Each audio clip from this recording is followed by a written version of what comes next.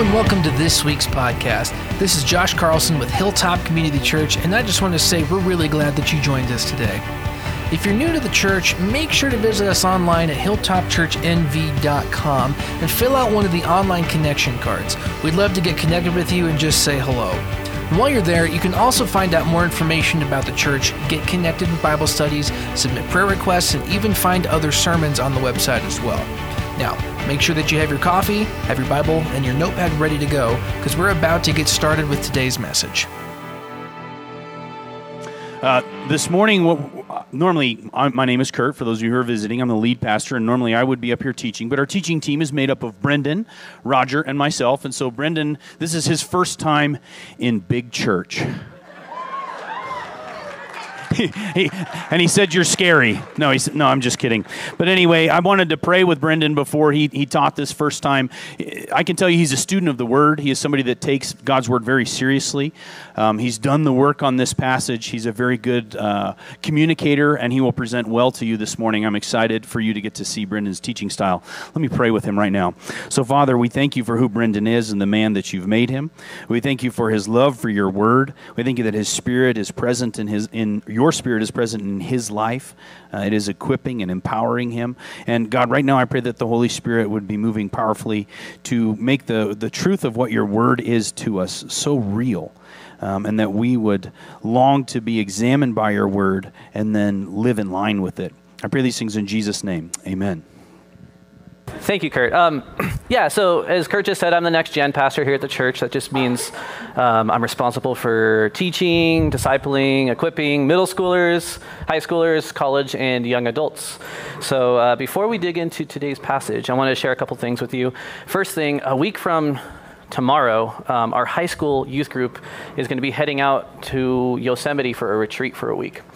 And so if you could just keep us in your prayers. If you've seen Yosemite on the news, it is absolutely beautiful, but absolutely unpredictable at this time. And so just pray that we're able to go out there, we're able to accomplish our mission on spreading the power of truth, equipping these young minds, and we can kind of get our mission accomplished that way.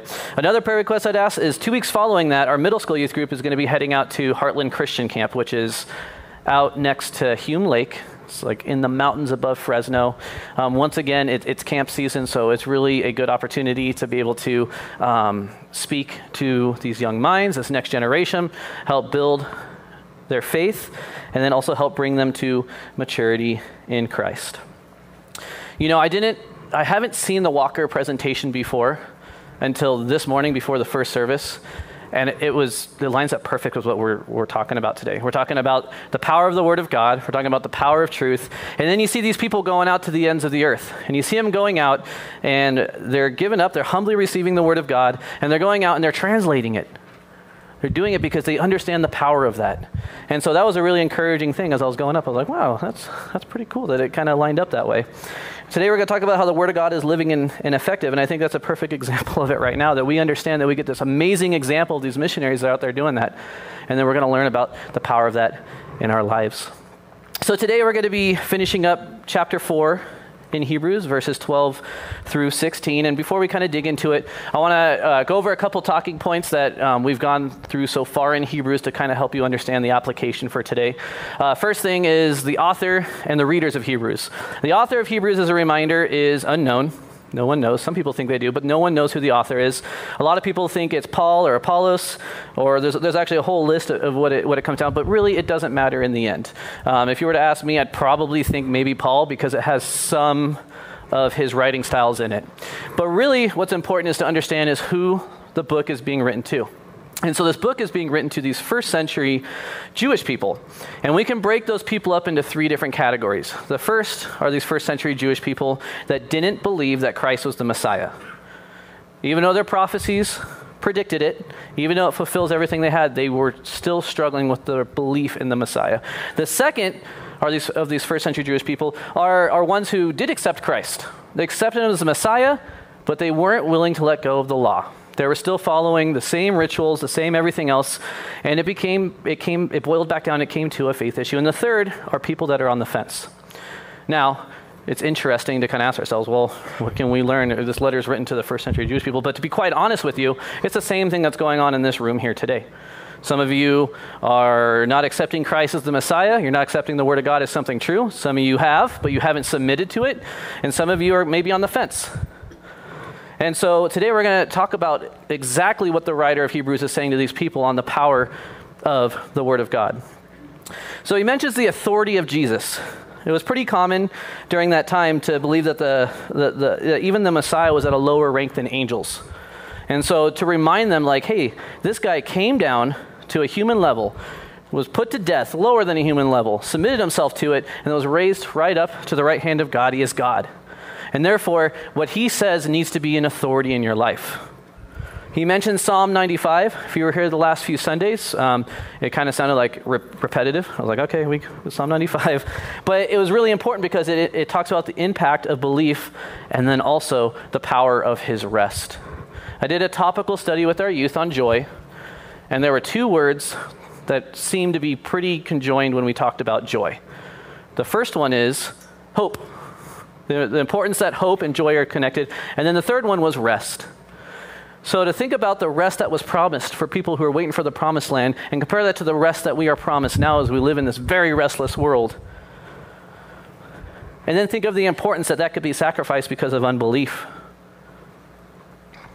He talks about some warnings of unbelief and examples from the past. For example, he talks about, remember the Israelites were led out of Egypt and, part of the Red Sea and miraculous things happened and it was amazing. And then immediately they were doubting God. Immediately they're struggling with this belief. How silly are those people? Then he says, that's kind of what you guys are being right now. And we can look back a few thousand years ago and be like, how silly are those people? They were around eyewitnesses of Jesus' resurrection. They were around all the fulfillment of prophecies and everything, yet they still struggled with unbelief. And I can't help but wonder if we're still around in 2,000 years, if once again people are going to wonder that about us. Especially with where we live. We have freedom to spread this. We have freedom to live by this. And yet we choose not to do it. We live in current cultures that highlight the Word of God as truth, yet we still struggle to follow it.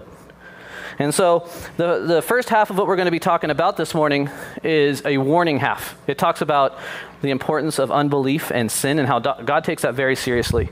And some people try to water that down because it's not the most friendly thing to talk about. But they also ignore the second half of it, which talks about how God takes grace very seriously and how that is very important as well. So we need truth. Truth and hope is something that we are created to have. And when we don't have it, we may search for anything else out there to kind of fill that in. And we see that happen in culture all the time. So what's important is we need to make sure it's actual truth. I'm going to read from 1 John.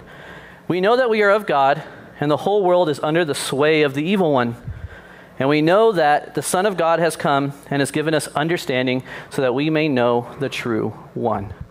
We talk about the sway of the evil one in the world, right? We talk about these false hopes in the world. We see that false truth is of the world and it comes from the evil one. You guys got a youth pastor teaching this morning, so you guys are going to get a youth pastor analogy. And it fit perfectly. I used it for joy and happiness. But a fun fact, if you didn't know, a raccoon likes to wash its food. Courtney's already laughing at me. It likes to wash its food before it eats it. So someone thought it was funny to give a raccoon a piece of cotton candy. Oh, spoiler alert. There it is. Look, it looks so good, but that's it. It's like the funniest, saddest thing I've ever seen in my life, but how are we going to relate this to the Word of God? Well, I will tell you. All right. That is what we kind of see when it comes to false truth of the world. It tastes good, it looks good, it's inspiring, but when it comes down to it, it can't face the elements that we see. And so that's how we can distinguish the difference between false truth of the world from the evil one and actual truth as of God, because one is eternal and one is temporary. False truths of the world change all the time, every 20 years, and that's something that we're going to talk about today. So I'm going to pray, and then we'll dig into our verses here. Father, we thank you for your word. We thank you for everybody here. Pray today we'll be able to better understand you. Pray that we'll better understand your heart for us and your will to save us, Father. We just pray that you'll take away distractions, open up our hearts, and edify us. And Father, we pray this in your name. Amen. So he immediately starts talking about the power of the Word of God. So the Word of God is living and effective. And NIV describes it as alive and active. So he says the Word of God is living. It has the power to give life, restore, and be a foundation. I always kind of think of an example, and I've read in some commentaries where like the Word of God is described as a redwood tree. And if you know anything about a redwood tree, I don't know if you've ever seen them before, they're really tall. They grow up to like 300 feet, but they start out as a little seed. And if it gets everything it needs, it can grow up and it can be pretty remarkable. And so that was a description I heard of the Word of God. And I thought that was a pretty powerful thing, except the Word of God is much more powerful and much more complex than that. It has the power to give life. How many people out there are living without true life? We're living without true hope, living without true rest. But this has the power to give it. Think of your favorite novel. If you read. I can't think of one, but Lord of the Rings seems like a pretty popular one. But think of a novel, or whatever it may be. Yes, it's entertaining. Yes, it's great, but does it have the power to give you life? Or is it something you read for entertainment over and over again? Where we see the Word of God has the power to give life. It also has the power to restore you. And it has the power to give you a foundation to stand on. When everything else is temporary, it will be eternal. The Word of God is effective, it's active, and it's constantly at work. For our high school retreat, we're studying walking with God in hard times. And that's actually the number one question, or the number one question that's actually asked with our next generation is, how can a good God exist with so much bad in the world? And it's a pretty good question. But so we're doing this week-long lesson in it. And, I went through the book of Job again. And that's kind of a good example of a man who went through so much hardship. And you read this long chapter. And then they ask, is God really just? Or is he really in control? Or maybe you're being punished because of all the sin you had and all this. And then you get to the very end and you're like, oh, God's finally going to give an answer. And he's like, you know what? I'm much more complex. You can't even understand how everything works. My justice is so much more complex. My Word of God is so much more complex than that. So it is living, it is effective, and it's something that we need to trust. Truth is not black and white. We can't say it is this or that, but we do know truth is the same. So what does the Word of God look like in our lives? And that's an interesting point right there, because how I used to picture the Word of God working in my life was based off of how many good works I did. Or look at my past and just be like, oh man, if God's going to judge me on my past, or if God's going to judge me of my core apart from him, that's a very scary thought. So I tried to start rethinking that. And it actually came to me one day that instead of thinking about how God would look on you based on your past, how would your life be different without the Word of God in it today?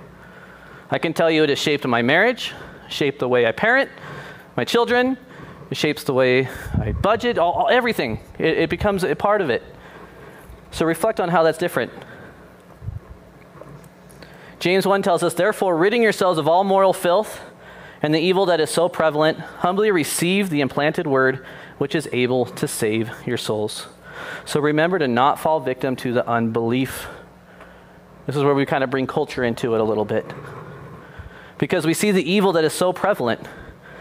And, we're in the month of June right now, and there's this thing, Pride Month, that's going on everywhere. And I saw this video online of an elementary school.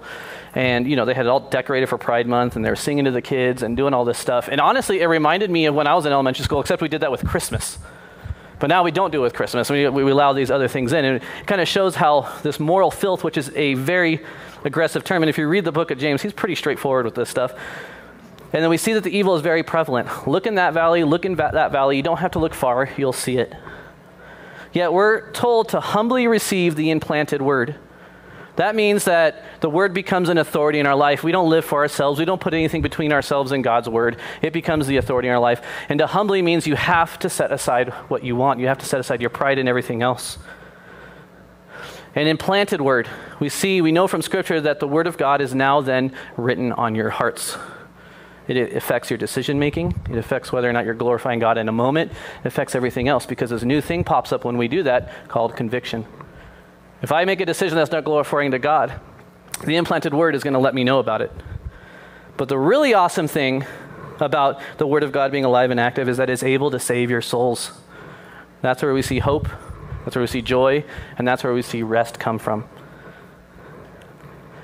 We continue on the Word of God. And sharper than any double-edged sword, penetrating as far as the separation of soul and spirit, joints and marrow.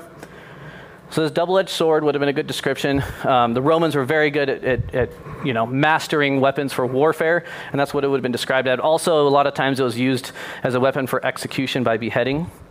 But in the contents of Hebrews, just along with this theme, there's this underlying theme that is an image of execution of judgment on the one who does not believe, but not limited to. We see that it penetrates between the soul and spirit. And, the soul and spirit are interesting because those words are used interchangeably throughout the Bible. I don't think there's an exact person alive that knows the exact difference between those two. But Kurt and I sat down and we talked about it for a long time, and we got a little descriptions up there. But really what we're seeing here is it's not really about that, is it cuts down to the very being of who you are. Past the flesh, past everything else, it cuts straight down to your heart. God sees our hearts. His word can't be faked or changed. There were many, as there are today, that showed belief on the outside, but inside their hearts were not with it. We need to be followers, not just fans of Christ. And so that's kind of a good reminder to understand that the Word of God cuts straight down to the core of who we are. How does it do that?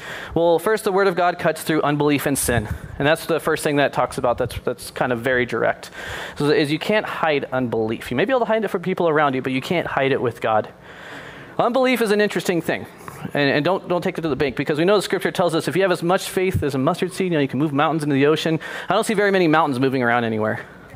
So we got to look at the examples of how Jesus dealt with people. There were a lot of good people in society that he dealt with, and we're going to talk about one in a little bit, that their hearts were not in. And there was people that were bad in society that their hearts were with it. It cuts straight down to the core of who you are. The heart is more deceitful than anything else and incurable. Who can understand it? I, the Lord, examine the mind. I test the heart to give to each according to his way, according to what his actions deserve. Therefore, God sees straight through. The Word of God also cuts through culture or worldly teaching that opposes truth. Isaiah 40 tells us the grass withers, the flowers fade. When the breath of the Lord blows on them, indeed, the people are grass. The grass withers, the flowers fade, but the word of our God remains forever. When I when I talk with people who are struggling with false truth, they're struggling with popular concepts in culture, and I don't have to mention any of them, you could just know them or think of them because you see them everywhere. The question I usually ask them is, would you believe this if you existed 60 to 80 years ago? And a lot of times the answer is no, because that's not what was popular in the culture during that time.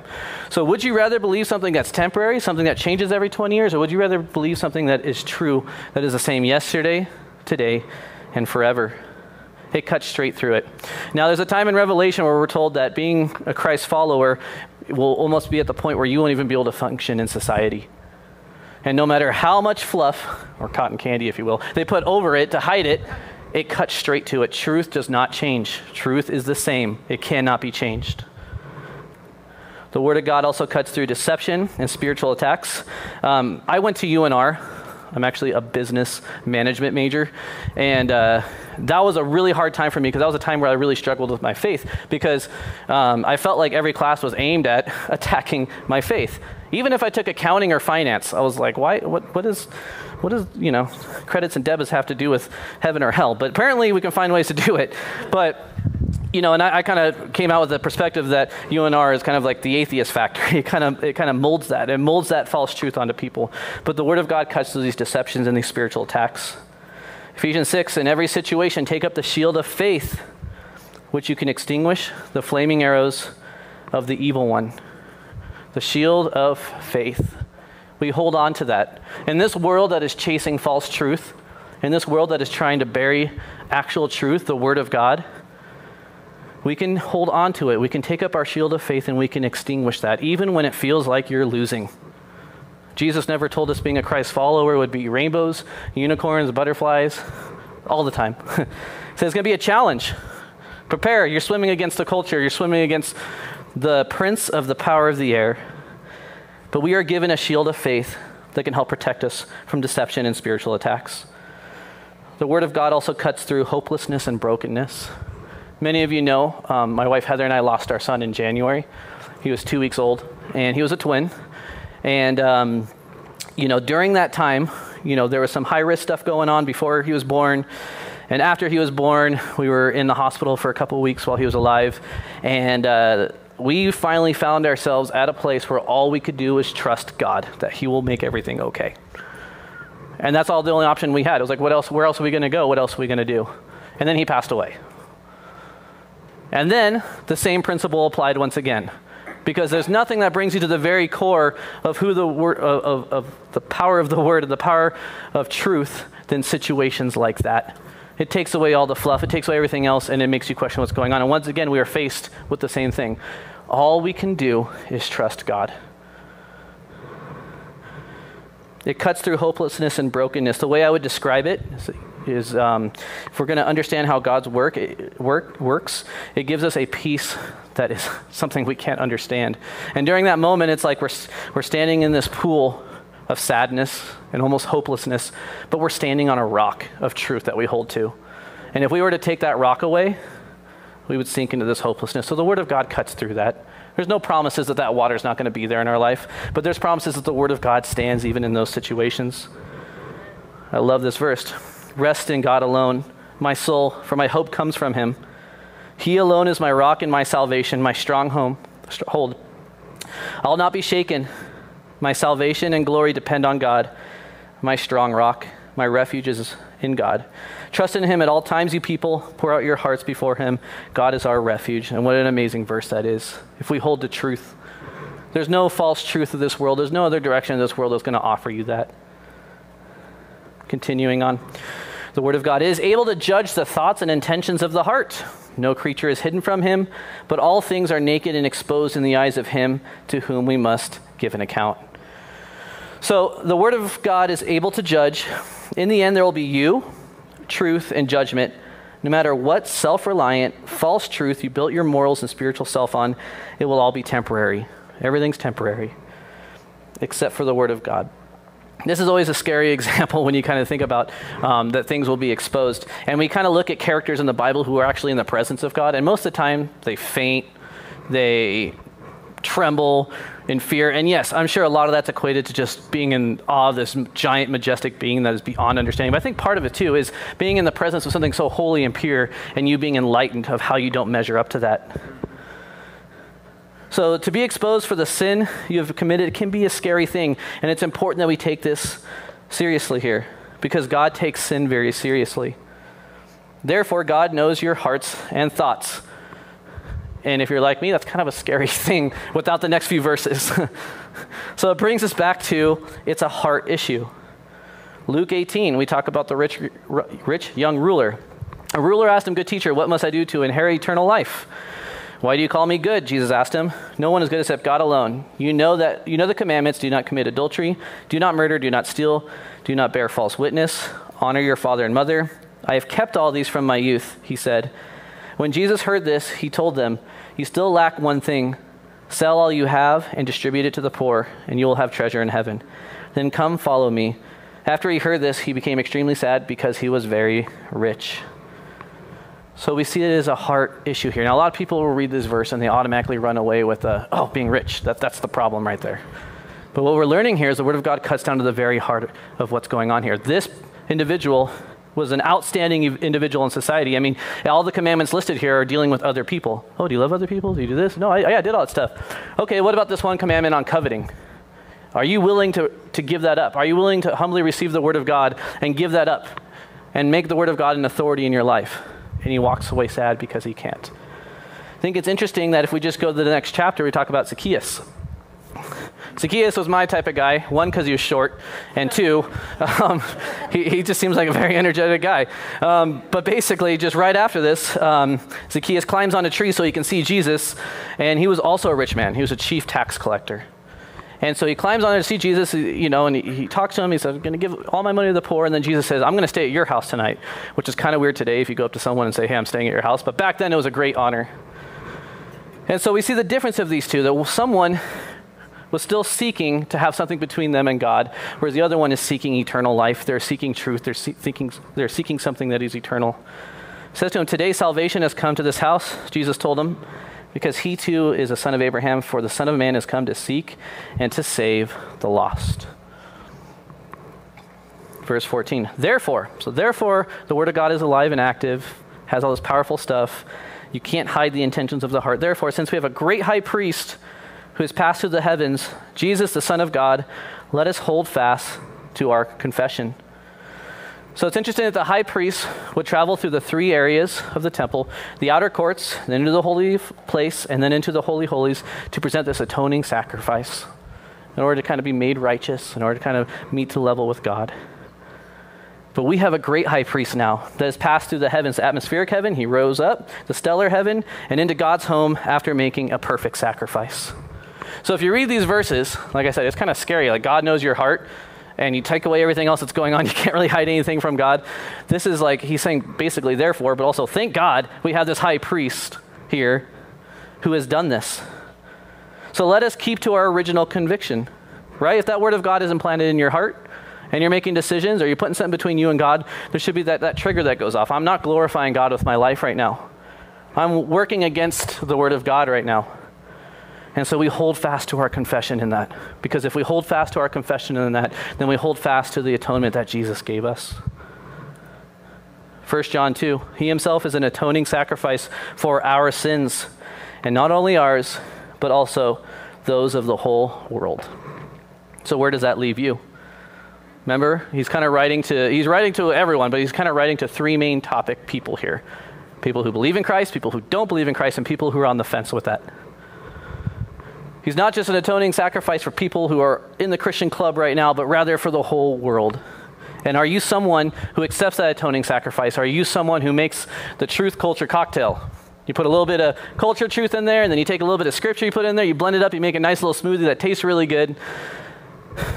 But it doesn't last. It doesn't hold to your confession. Verse 15, for we do not have a high priest who is unable to sympathize with our weakness, but one who has been tempted in every way as we are, yet without sin. So Jesus understands our hearts. He was tempted but never sinned. Chapter 2 tells us that as well. But we got to remember, the word cuts through to the heart. Everything is exposed in its light. So thank God we have Jesus who knows what it feels like to be hungry, who knows what it feels like to be thirsty, who came down to a human level and then worked his way back up to take us back to truth. Everything is exposed in its light. The word of God exposes it. Thank God we have a God who understands our struggles.